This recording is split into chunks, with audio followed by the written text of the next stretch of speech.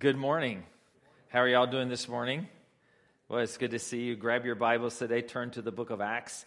Today is our last day in our series through the book of Acts. We will teach through chapter 20 this morning. And you say, well, there's much more after that. That's true. That's for the next time. We knew that we would never get through all of Acts. It was never our intent to have an exhaustive teaching with you through that. But yet we are at the end of it, and I'm excited about sharing with you this morning about encouragement. In fact, I chose the title Much Encouragement, and we're going to find that actually in the text as we read that in a moment together. But when we think of encouragement, what we think of is, we think of words is what we think of. We think of things like keep up the good work, phrases like that was a nice try, good effort. Things like that's a real improvement. You've really improved. You're on the right track. You've almost got it. Don't give up. Come on, you can do it, and give it your best shot. We think of things like that. And I thought, there are also times that we try to encourage people in life, and we don't always say the right thing, or it doesn't always come out the way we should think it should. So I looked through, Google, and I thought, well, what are some things that would be like we would think they were encouragement? They just don't sound like encouragement. And so I found a few quotes. I share them with you, and a few of them. Here's the one. I think it says, people say nothing is impossible, but I do nothing every day. That's Winnie the Pooh. I always like quoting Winnie the Pooh because I think it's kind of interesting. Yeah. The other one was this. I thought this: bad decisions make good stories. I don't know if I would live by that, okay? I really don't. And Benjamin Franklin says this, a great encouragement. I didn't fail the test. I just found 100 ways to do it wrong, okay? And so I like that one. But I get to the end of these that I actually print off the end. Oh, here they are. These are the ones I really like. And here's one. It says, it could be that your purpose in life is to serve as a warning to others. I don't know if that's a good way to live. I don't. But maybe some of you have lived that way in life. I don't know, The other one I found was, if the world didn't suck, we'd all fly into space. And you have to really think about that for a moment, okay? Give that some thought. It's really true. It is, yes. And I found another that says, always remember that you are unique, just like everybody else. And so, I thought that was kind of interesting. And there was another one, and if I remember correctly, I'll try to say it from memory, and that is that life is like a sewer. You get out of it what you put into it, okay? And so I thought, I would just leave you with that one, okay? Because I thought that was an interesting one also. But when we read this text together, and we're going to find the words encouragement here as we begin through Paul's writings. That is Paul just talking about phrases? Is that what he's talking about? Is he just saying, is it the attaboy pat on the back kind of thing? Is that what he's getting to? Is that what he means in these texts about encouragement? So we read together this morning, started with Acts chapter 20, in verse 1. It says, after the uproar ceased. Because remember, as we have worked our way, or maybe you've not been here, through the book of Acts, that seemingly that everywhere Paul goes on his journey, or most places, he causes a riot. He causes an uproar. So the same in Ephesus. So after the uproar ceased, Paul sent for his disciples, and after encouraging them, I underline that because as I begin to read this text over and over, that I underlined a lot of things. This stands out to me. And after encouraging them, he said farewell, departed to Macedonia. And when he had gone through those regions and given them much encouragement, I underlined that again. So I know from study over the years that when the Bible begins to be repetitive in text, that there is a reason. It's for emphasis. It says, hey, look at this and listen to this. He came to Greece, and there he spent 3 months, and when a plot was made against him by the Jews, again, he always causes trouble preaching the truth. He was about to set sail to Syria, and he decided to return through Macedonia. And Sopater the Berean, son of Pyrrhus, accompanied him, and the Thessalonians, Aristarchus. These are really interesting names. I'll tell you why they're here in just a moment. And Secundus, and Gaius of Derbe, and Timothy, and the Assyrians, Tychicus, and it gets worse, okay, so hang on, and Trophimus. These went on, and ahead were waiting for him in Troas. But he sailed away from Philippi after the days of unleavened bread, and in the 5 days he came to them at Troas, where he stayed for 7 days. Now, let me tell you something. As we've read all these, over the past weeks together in the book of Acts, that it seems like Paul is somewhat of a name dropper, because he likes to mention everybody, or Luke does, I should say, as he is writing this and talking about Paul's journeys. And so what we realize is this, if you understand it, that this is for context. This is for those that would be reading these texts during that time. It's for context because they either know these individuals or they know the places that Paul has traveled. And so it kind of gives them something to hang on to. You and I, well, those names do not mean a great deal, nor do some of the titles or places that he has traveled, but yet it's for them to hang on to. So it's for context, for they're there for a reason. So the first thought that I had in reading this about encouragement is a ministry of encouragement. Paul begins this journey back to Jerusalem. It's the end of his third journey. He's heading back to Jerusalem. He wants to return back to Jerusalem by Resurrection Day, by that of the celebration of Passover. Things have settled down in Ephesus now, and he decides to leave and return to Macedonia. Before he does, he calls the disciples together for these moments of encouragement. And then as he works his way through Macedonia, working his way back to Jerusalem, he again meets with those disciples of his, and he encourages them. In fact, the word used there, this phrase, is much encouragement. He's speaking the gospel. We know this through his travels. He's speaking the gospels of both Jews and Greeks. He's teaching them. He's defending the gospel. We talked about a few weeks ago, and Matthew did a great job of that when he goes to Mars Hill before the Epicureans and the Stoics, that he defends the gospel before them, these great philosophers. He's planting churches. God is working through his life in miracles. We talked about that last week, how they take his clothing, they cut him up in squares, they take his apron, they cut it up, they give it to the sick, and they are healed. He's causing riots and unrest. He's affirming and confirming disciples, and now we come to this point where we see this ministry in his life of encouragement. Yes. But what I realize is this, as I begin to read through this, it's more than just an attaboy. It's more than just a pat on the back. It's more than just a phrase that you might come up with that you think is catchy to kind of make someone's day better. It's more than that. Yes, the word that he uses here in the Greek is about affirming words. It's about those kinds of things, but it's even more. It's a deeper word that he uses here because the word basically means to you and I, the word that he uses for encouragement here means to call to one side. That's what it means. It means to call to one side. It means to come alongside. And what he's saying to those is he's departing that of Ephesus and Macedonia. He's saying, hey, I may not be here with you any longer physically. Understand that. You may not be able to touch me any longer or hear my voice, other than my writings, but I'm still walking this journey with you spiritually, is what he's saying.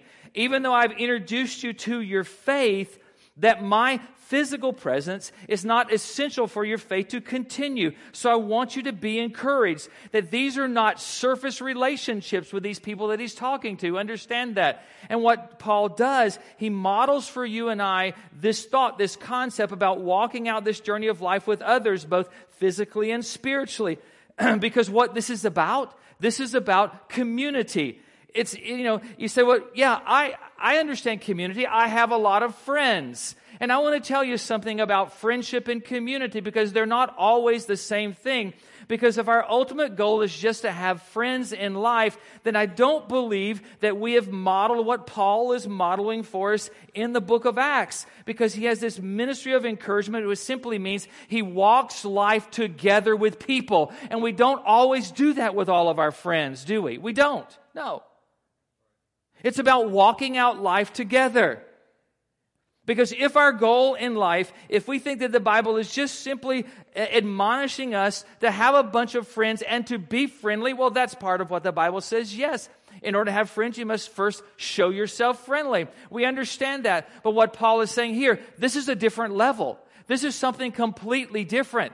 This word encouragement that he's talking about, it simply means to call somebody to your side. It's about walking life together, and that is truly about community, which the Bible talks to us about. And so when I begin to think about walking life together with someone, my mind came to that verse in the book of Ecclesiastes chapter 4 and verse 9. And I love it because Solomon gives us some advice about walking together in the body of Christ. Here's what he says I can say it in a moment. Ecclesiastes 4 verse 9, 2 are better than one because they have a good reward for their toil. But if they fall, one will lift up his fellow. But woe to him who is alone. And when I've always visualized this verse, because the Bible is written for us to read it with imagination, so I visualize this verse over the years, and what I realize is I see the two people, they're walking down a street, they're walking down a path together, and when one stumbles, the other one picks the other one up. But it goes on to say, but woe to him who is alone, because God never intended for you and I to walk alone, when he falls and has not another to lift him up. Again, if two lie together, they keep warm, but how can one keep warm alone? And I say to you about verse 11, okay? Verse 11 requires a ring on your finger first, okay? Understand that, right? Yes, it does. It absolutely does. Yes. And if he or she comes to you and says to you, maybe let's lie together like Ecclesiastes says, then your response is this: get a Snuggie or buy a puppy or something like that, right?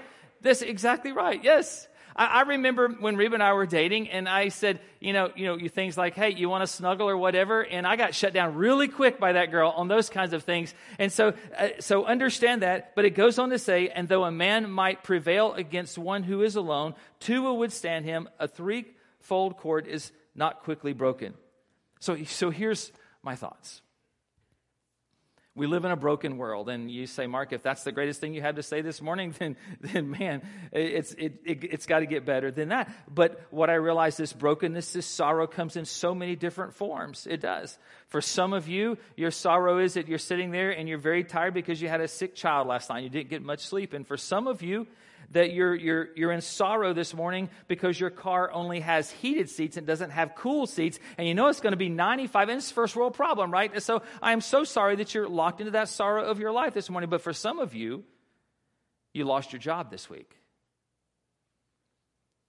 and it wasn't planned, and you're not old enough for retirement. And for some of you this morning or this week, you have received some devastating news about your health. And for some of you, you woke up today still in the same dysfunctional relationship that you've been in for a while. And so what Solomon says to you and I, he says, be encouraged. God has a plan. And you think, oh yes, I love plans. We all love that. We want a plan. We want things to make our life better, to get out of this sorrow. So God has a plan. Yes. And so here's God's plan. If we really understand Ecclesiastes 4:9-12, then here's God's plan. God's plan is the person sitting next to you. You say, God has to have a better plan than that, okay? Right? God has to have plan B. Surely God. No, God's plan is community. It really is. God's plan is community. So in those sorrows of your life in this broken world, look around this room this morning.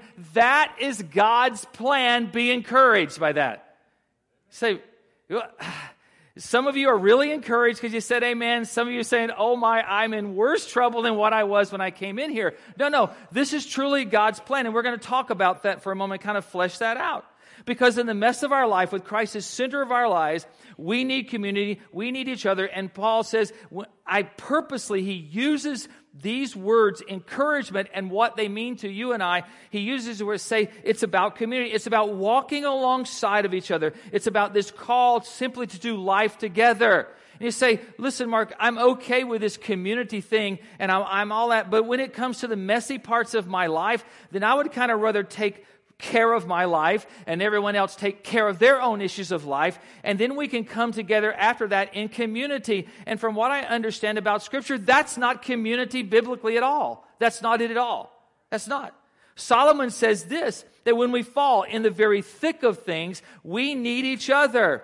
We absolutely need each other. But more than, I think, just picking each other up when we fall, but what it means to walk together in community is this, that when I walk through this broken world, I don't always see things clearly, because my perspective many times is somehow skewed by my own emotion, by my own desires, by my own lust, by the pain of my life, and I don't always see things clearly, so I'm walking around somewhat in a cloud, and when someone comes alongside of me, they help me to see the things that I'm blind to in this life. That sometimes somebody has to step into your life and say to you, I know that you're in the thick of things. You're falling. I'm going to pick you up. But I think you need to open your eyes and see what you continually trip on in life. And maybe you don't see that, but God has placed me in your life in love, not judgment, but in love and in grace to point those things out to you and to walk life out with you.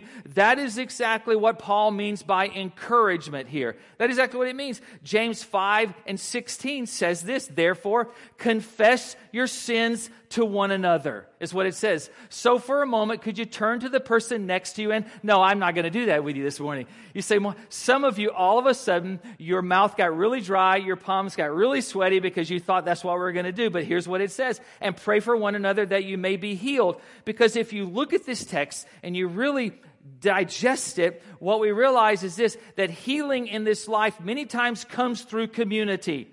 And that is the word encouragement, that walking together, coming alongside of one another. It's not some 3-inch relationship that you and I have through Facebook. It's not that at all. But it's picking one another up when we fall. It's saying the hard things to each other in love and not judgment, but simply those things are flavored by grace that we speak into one another's lives. We point things out to each other that we cannot see because we're in the thick of our very lives. That is what it means to come together and walk together in love. And this is what it says. The prayer of a righteous man has great power as it is working. Elijah was a man with a nature like ours. He prayed fervently that it might not rain, and for 3 years and 6 months it did not rain on the earth. And then he prayed again, and heaven gave rain, and the earth bore its fruit. Verse 19, my brothers, if anyone among you wanders from the truth and someone brings him back, that's what walking together is. Let him know that whoever brings back a sinner from his wandering will save his soul from death and will cover a multitude of sin. You know what this is about? This is about trusting. It's about trusting. I think that's what Paul means by coming alongside one another. It's about trusting broken people. That's why James mentions Elijah here. He says, okay, here's what we're going to do. We're going to break this down so it's something that you can connect with. I'm not going to make this so heavenly and above this earth that you can't connect with this person. So I'm going to give you someone that you can connect with. This is about trusting broken people. And you're looking around at each other right now and you're wondering if this is God's plan, then I'm not sure that God has a good plan for my life, because this room is absolutely slammed packed with broken people. It is. But here's what I thought this week as I was praying through this text. That because we always use this excuse, I can't walk with this person because they have their own issues, so that somehow disqualifies them from walking with me and my own issues. And so you come here every Sunday morning, every day on the Lord's Day, and you're led in worship by broken people. Did you know that? Yes. You're led in worship by broken people. How many times do you get up and walk out because you see these people standing on the stage and you think, dude, I know their life, so I got to walk out because they don't have everything together. Did you know the people that we videoed for the announcements? Guess what? They're broken people. Did you know the people that stand behind the camera that video the people for the announcements are broken people? They are. Listen, today, Matthew, you allowed Matthew to come on the stage and talk to you. Do you realize how broken Matthew is? Do you realize that? Yes. And then you sit there and you listen to me for 40 minutes. Do you realize how messed up I am? Do you realize that? Yes, what God is doing just by being here, He's taken all these excuses away from you. Well, everyone has issues. How can they help me? Because God's plan is this: broken people coming alongside broken people. And in the weakness of our lives, in the brokenness of our lives, God is made strong in our lives. That's the beauty of community. I love this. That is the beauty of what we see and what we walk in. Because listen, we have been in Acts for 12 weeks. Today's the 12th week. And so we started there in Acts chapter 1 about community.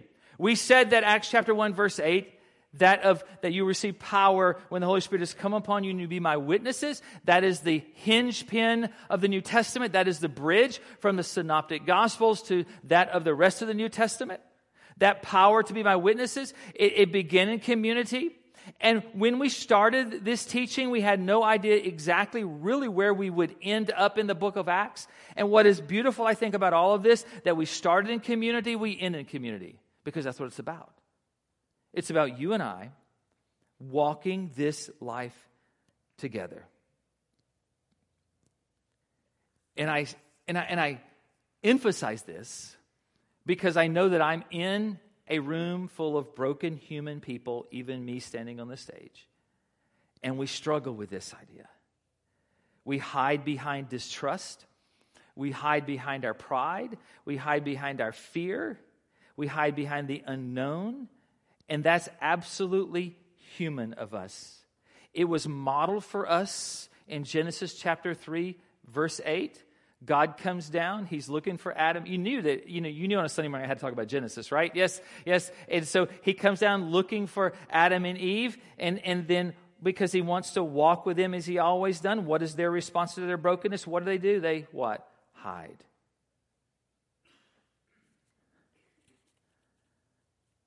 So can I address this for a moment in a different approach maybe? For all of you in the room that's struggling with hiding, for all of you in the room that's struggling with the issues of your life and you're just going to keep it to yourself, you're not going to bother anybody else and burden anybody else with what you're struggling with this morning, for all of you that think that you really have to walk this way alone, for all of you that are afraid of somebody realizing that you are broken, as if you somehow project this persona of yourself that you are perfect, for all of you that are dealing with fear in your life, guess what? You're human. So take a breath for a moment. You're human. You're human.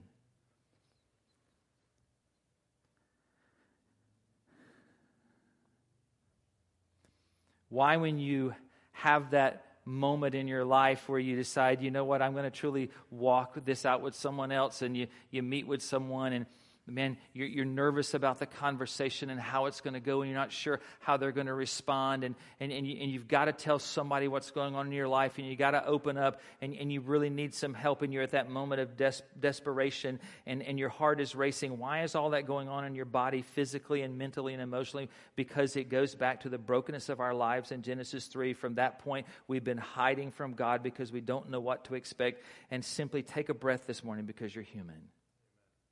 You're human.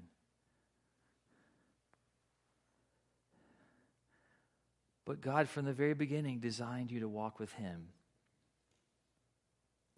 God, from the very beginning, designed you and I to walk in community with one another. Can I continue reading in Acts? Thank you. Here it is, Acts chapter 7. And on the first day of the week, this is Sunday, the first day of the week. I love it because I began to think about church when I read this. So I began to read about church and about the early church. Do you know what time they usually met for worship on the first day of the week? They met before dawn.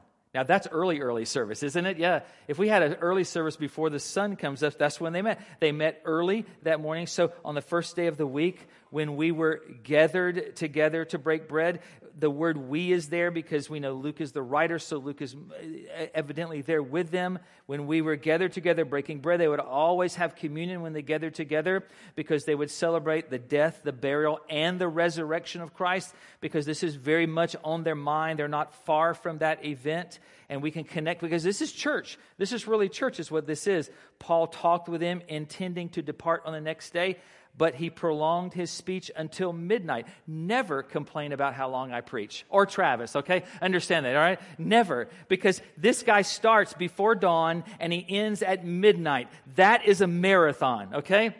I have a lot to say. I'm not sure I could even fill all of that time, okay? Understand that? But he starts before dawn. He ends at midnight. That's one series in one day is what that is. Yes. And the scripture says that there were many lamps in the upper room where we were gathered. So here's my next thought this morning to share with you today. It says a gathering, an opportunity for encouragement. He talks about the ministry of encouragement. Then Paul takes us to church. So we have to think about church for just a moment and what this looks like for you and I. And sometimes, church is where I come to get blessed. That's what this is about. Church is where I come to draw closer to God. But if we believe truly that God is everywhere, we understand that about His characteristic and His nature, His attribute, that God is everywhere, then really are you any more closer to God Are you any more closer to God in this place than you will be Tuesday morning, if you have tomorrow off, on your job? It's a thought.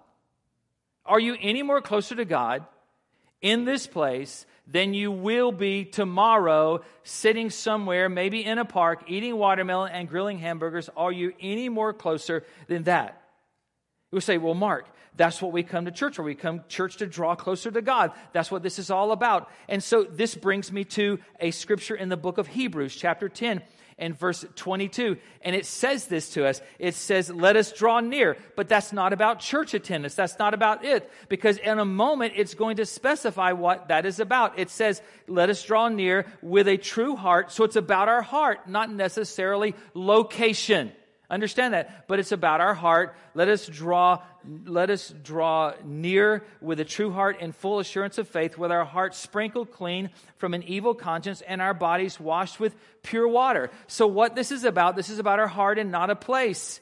What's going on in our heart? As our heart draws near to Him, then we begin to pursue, as we're going to read in a moment, love and good works. We're going to begin to pursue love and good works within our lives. We're going to reject those things that would rob from our life love and good works. And then God begins to change the way we think. So that's spiritual growth in our lives, that our hearts draw near to Him.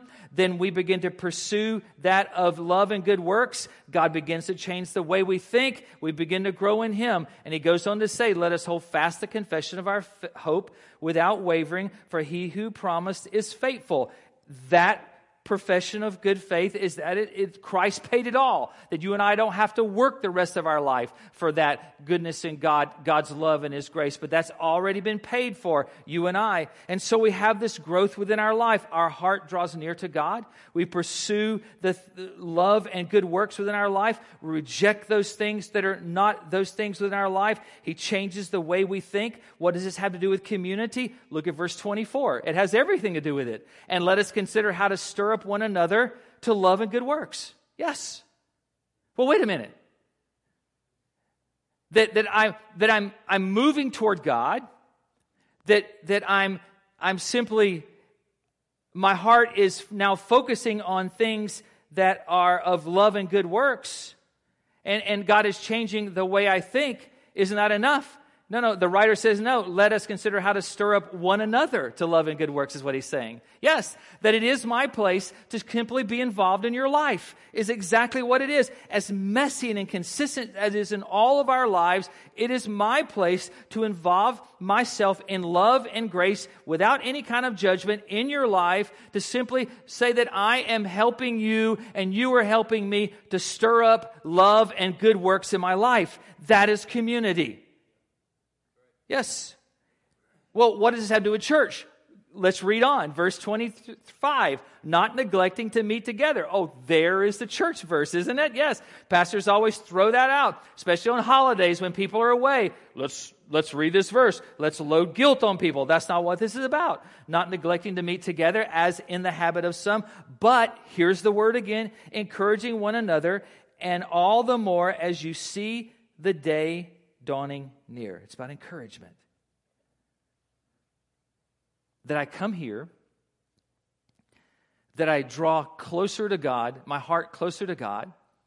It's not that physically I have to come here to do that. It's not like tomorrow, if you want to be close to God, you got to stop by and hang out in the lobby for a while, because can I tell you something? Tomorrow, the doors will be locked. They really will be. So you'll have to meet Him in the parking lot. But understand this, that it's not that at all. But when I come here, I draw close to God. Yes, my heart does. It's not about the building, the space, but it's about my heart. Then what happens is this, that it begins to stir those things in my heart, that of love and good works. And what that does, it causes me to begin to reject the things that are not that in my life. My way of thinking begins to change. And then what I'm drawn to after that is I'm drawn to you. Isn't that amazing that I'm drawn to you? That I'm drawn to God, which draws me to you, to stir up those things in your life, and you're to stir up those things in my life, and we consider one another, and that's community. That's church. That is really church. All the things that we do here, all the elements that we put together on a Sunday morning, yes, that's part of what we do. A lot of it tradition. We could do some of it, and we don't have to do all of it. That's true. And I'm not saying there's anything wrong with that. But what I'm saying is, if we're not coming here and our hearts are not changed, if something is not stirred within inside us for love and good works, if God is not, and we're rejecting the things that are not that in our life, and we're not allowing the Lord to change our mind, and when God changes our mind, it changes the focus of our life from ourselves to others, and so it becomes my place to simply work and to inject myself in your life and community to stir you up to love and good works. That's it. That's church. End of story. Amen. Let's pray. Go home. That's it, right? Yes. We've made something so simple, so difficult, I think. Can I continue reading? Thank you. Verse 9. Okay? I love it because this is a great story. Here it is. This is one of my favorite stories out of the entire Bible. And a young man named Eutychus, that is his name, Eutychus, okay, sitting at the window, sank into a deep sleep as Paul talked still longer. Now, I really wanted to title the message, The Perils of Sleeping in Church. I really did. I was so tempted to do that, but I thought, no, because you would come in here, and you would get the bulletin in the lobby, the notes, you would see that, and then you would leave. So I wanted to at least get you in here first. And being overcome by sleep, he fell down from the third story and was taken up dead. But Paul went down and bent over him, taking him into his arms, and said, "Do not be alarmed, for his life is in him." And when Paul had gone up and had broken bread and eaten, he conversed with them a long while until daybreak, and so departed. And they took the youth away alive and were not a little comforted. Together we celebrate life. Now, I begin to think this because every time we come to this place together, then this has to be a place of life. This has to be a place that we confront in the Spirit. We talked about last week about the 7 sons of the high priest who simply confront the evil spirit and they get mastered and they run out naked and they run out wounded. So this has to be a place where we confront death in the Spirit. This has to be a place where we confront spiritual battles with the Holy Spirit that flows through our lives. And so understand that we have to confront death, that we're always to speak life here. This is simply about what we do in church, but I think it has to translate into our relationships. It has to translate into the community that you and I live in. So what happens is this, that when I have the opportunity to open the door of your life, and when I look into your life, and when I see that your house is a wreck, I'm not talking about a physical house, because some of you are thinking, man, Mark, have you really been to my house lately? No, but when I see that your life is a wreck and it's dirty, there's confusion, and your life smells like death, that it is my place to speak life into you. That the first thought that comes to our head is, I can't step in because this is not my house. I can't step into that place. And you look at this Eutychus, you think, well, he shouldn't have been sleeping in church. That's his own problem. He falls out of the window and dies, That's his issue. He shouldn't have been sleeping to begin with. Let's get back to church. That's what's important. But what does Paul do? Paul takes the opportunity to stop the meeting. He walks down. He scoops him up. In fact, what he does, he's like the prophet of old, that he lays over his body. He scoops him up into his arms and he speaks life back into him. It is my place. It is your place in community to step into the darkness of other people's lives and to speak life to them.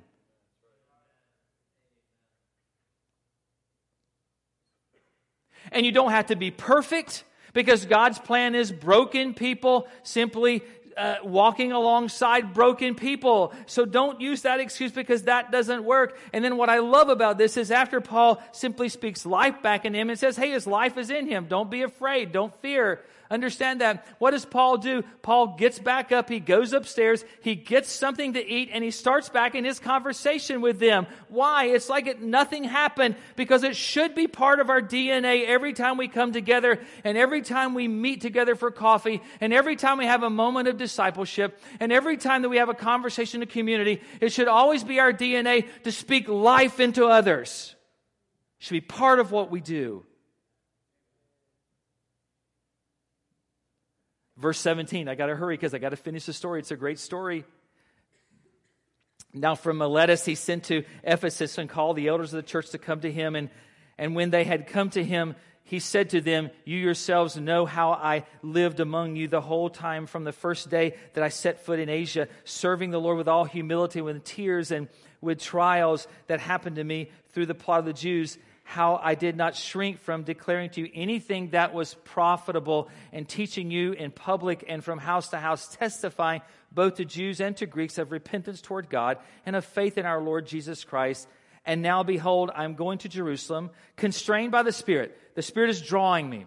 He's saying, it's not my choice to leave you, but the Lord is moving me on, is what he's saying. Not knowing what will happen to me there, except, that's a huge word, I circle that, except that the Holy Spirit testifies to me that in every city that imprisonment and affliction await me. My next to the last thought, be encouraged. Suffering will come your way. That's weird, isn't it? Yes. Mark, why do you say that? Because that doesn't even flow well. Be encouraged. Suffering will come your way. Because what I realize about following God, and I know that a lot of you understand this too, but maybe you need to hear this again to understand the way God works in our lives, is that many times that God does call us, He's constrained by the Holy Spirit, yet that leads to imprisonment and affliction. It's not as if somehow God is surprised every time that Paul finds himself in jail or simply running from a riot. It's the beauty of suffering in our lives. It's the beauty of suffering in our lives. Because this is some real solid Reformed teaching here that you need to hear. It's how God works in our lives. That when am I leaning into God more? Is it when I'm on top of the world and I think I've got myself there and I've done everything right and I put everything together so this has all been within my power? Is that when I'm leaning into God more, or when I'm facing issues and when I'm desperate for God, when I'm desperate for answers in my life, I'm desperate for someone or something greater than myself? That's when I lean into God greater.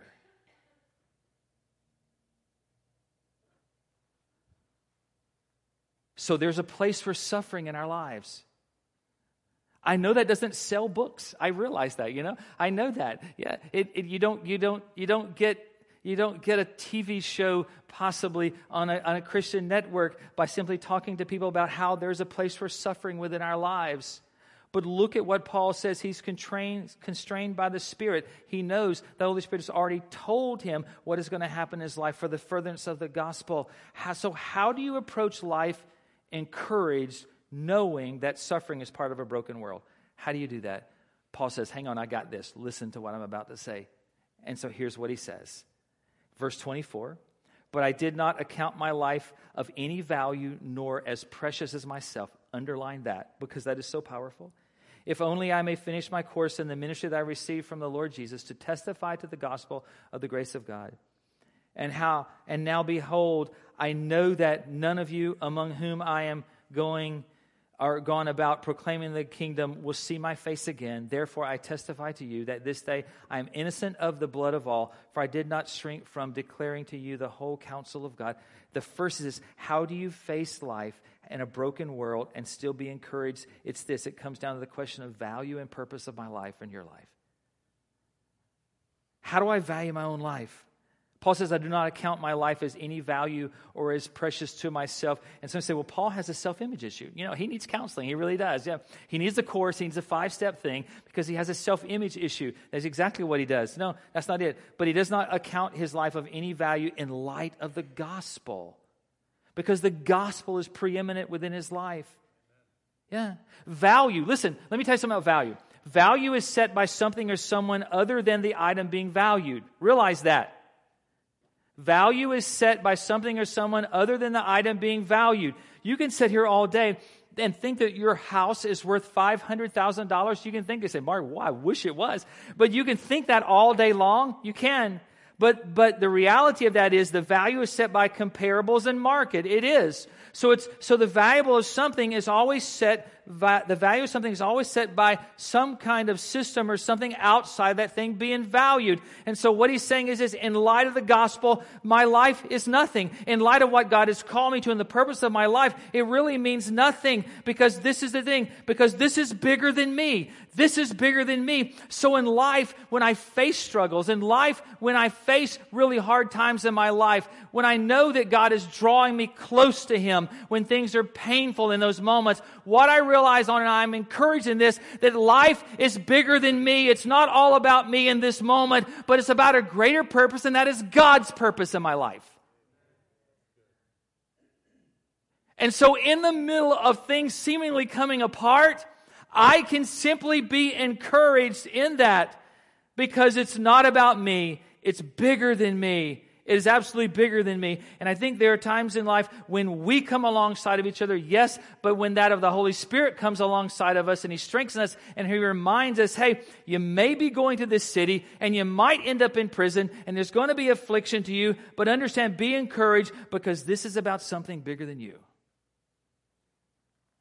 The second thought is this. Verse 28, pay careful attention to yourselves, Paul says, and to all the flock in which the Holy Spirit has made you overseers, to care for the church of God, which He obtained with His own blood. I know that after my departure, fierce wolves will come in among you, not sparing the flock. And from among you, your own selves will arise, men speaking twisted things, to draw away the disciples after them. And I thought, man, we could preach a whole series on that, but we can't right now. Therefore, be alert, remembering that for 3 years I did not cease night or day to admonish everyone with tears. I underline the next part because it's what stuck out to me. And now I commend you to God and to the word of His grace, which is able to build you up and to give you the inheritance among all those that are sanctified. How do you stay encouraged in a broken world? How do you do that? You understand your value and your purpose. I think a second thing is this: that the gospel is a place of safety in a broken world. He says, I commend you to God and to the word of His grace. He's never said, I commend you to my words. He never says that. He says, I never commend you to Apollos or Peter. I never commend you to the baptism of John. I definitely don't commend you to the wolves that are going to come up or the twisted words of men in the middle of the church. I don't do that. But to the gospel, which is the only thing that remains. To the gospel that is the only thing that remains stable in the world. But he doesn't just say the world, but he says it's the only thing that remains stable even in the church when things get twisted in the church. It's the gospel that becomes the only safe place. And because of that, it builds us up, not just to survive, but it says that we live in the inheritance of all those that are sanctified. Verse 33. I covet no one's silver or gold or apparel. You yourselves know that these hands minister to my necessities and to those who were with me. In all things I have shown you that by working hard in this way we must help the weak, and remember the words of the Lord Jesus, how He Himself said, it is more blessed to give than to receive. So how do you stay encouraged in a broken world? 1, you understand your purpose and your value. 2 is this, that you go to the gospel. It is the only safety in a broken world. And 3 is this: the focus of our journey in this broken world is others and not about us. He quotes Jesus, is what he does. Yeah, it's more blessed to give than to receive. Yeah. Here's what this is. It's the economy of our own hearts. Yes, that it's not about us. It's about, it's more than that. It's how I view things. It's how I view the resources and the things that God has given us. You say, oh, here it comes now. Here comes the thing on tithe and offering. Wait, no. Can I tell you, that's important, but it even surpasses that. It goes beyond that. It is the foundation of tithing and offering.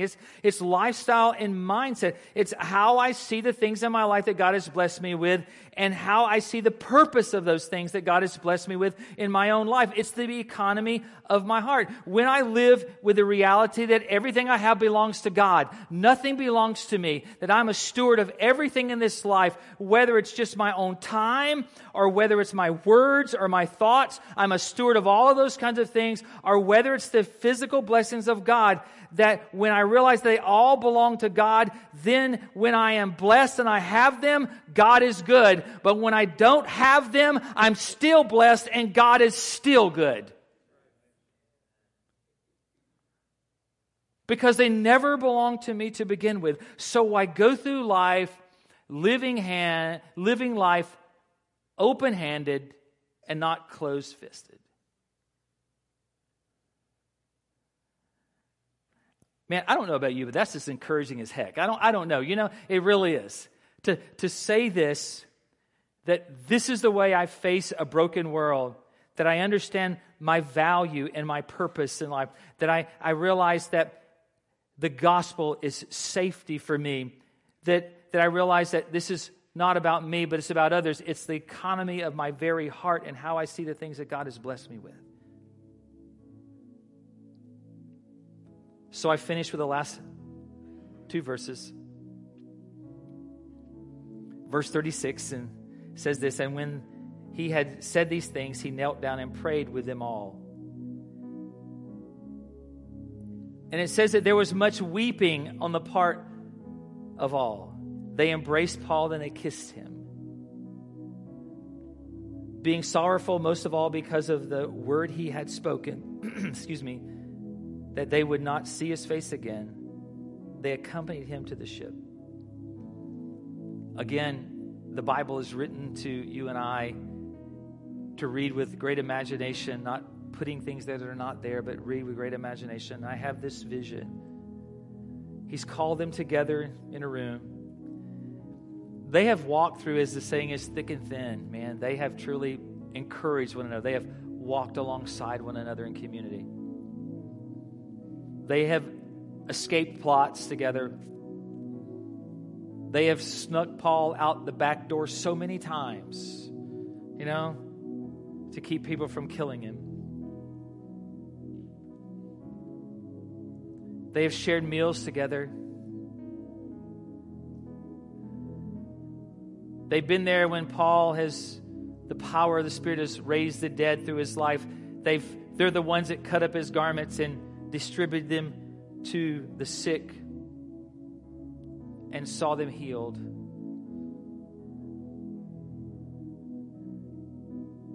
And I see this moment that they're gathering around him and they're kneeling and they're praying, and then they just all embrace him. I don't know, is this the first group hug ever? I don't know, but it could be. And I thought, and this is what I wrote in my journal: pray for, 1, cultivate, 2, and live in relationships that result in much weeping.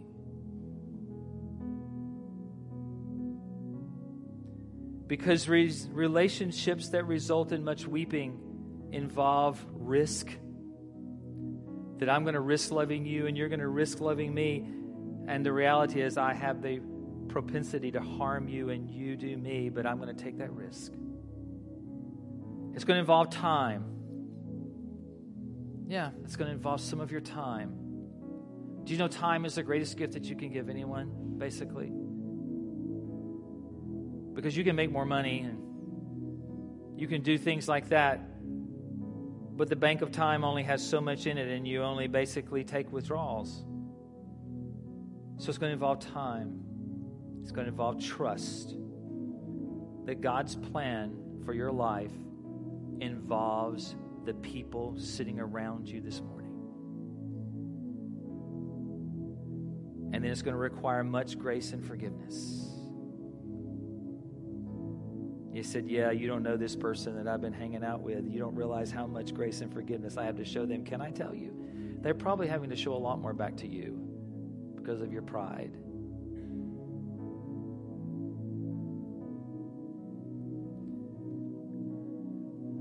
Community is to come alongside one another. It's the act of walking things out together. this is truly what I believe Acts 20 is. It's the fleshing out of the idea of community. It's more than me coming to you and saying, good job, pat on the back, way to go. Oh, it goes far beyond that. But it comes to the point of walking with you and you walking with me. And when we trip, we pick up each other. But yet, we continually trip over the same thing in life. And your place and my place is to say to each other, hey, you see that? That's what's tripping you up in life. You can't see it because you're in the middle of the fight. You're in the fog. But in love, I want to point that out to you. It's the points that Paul has given us that even we live in a broken world, we are encouraged when we understand our value in life and what our purpose is. It's to understand that the safest place in life is in the gospel because it builds us up and it encourages us.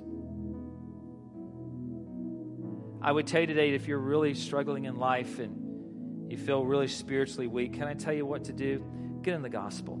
Open the scriptures, and you're going to find great strength for your life. How do I have encouragement in a broken world this morning? That what I realize is my focus is not on me, but it's on others. It's the economy of my heart that I live life open-handedly.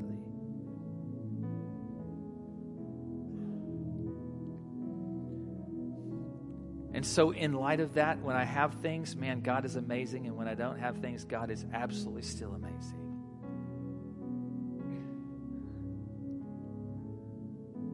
We're called to live in community with one another.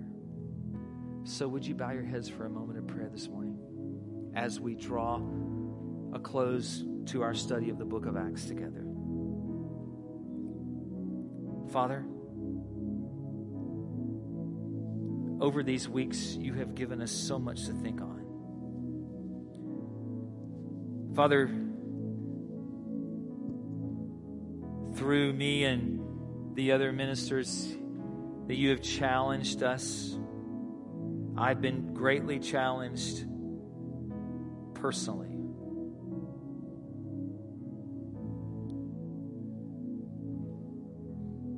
Lord, my view on community, my responsibility to others, and allowing others to take some responsibility for me has been a challenge.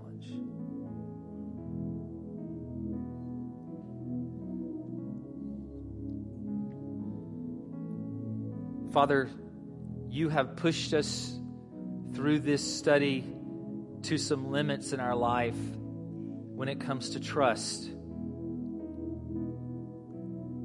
Father, there are many, you know, because these are your children, Lord, not mine, but you know in this room that there are many of them that struggle trusting you, much less trusting someone else that's broken.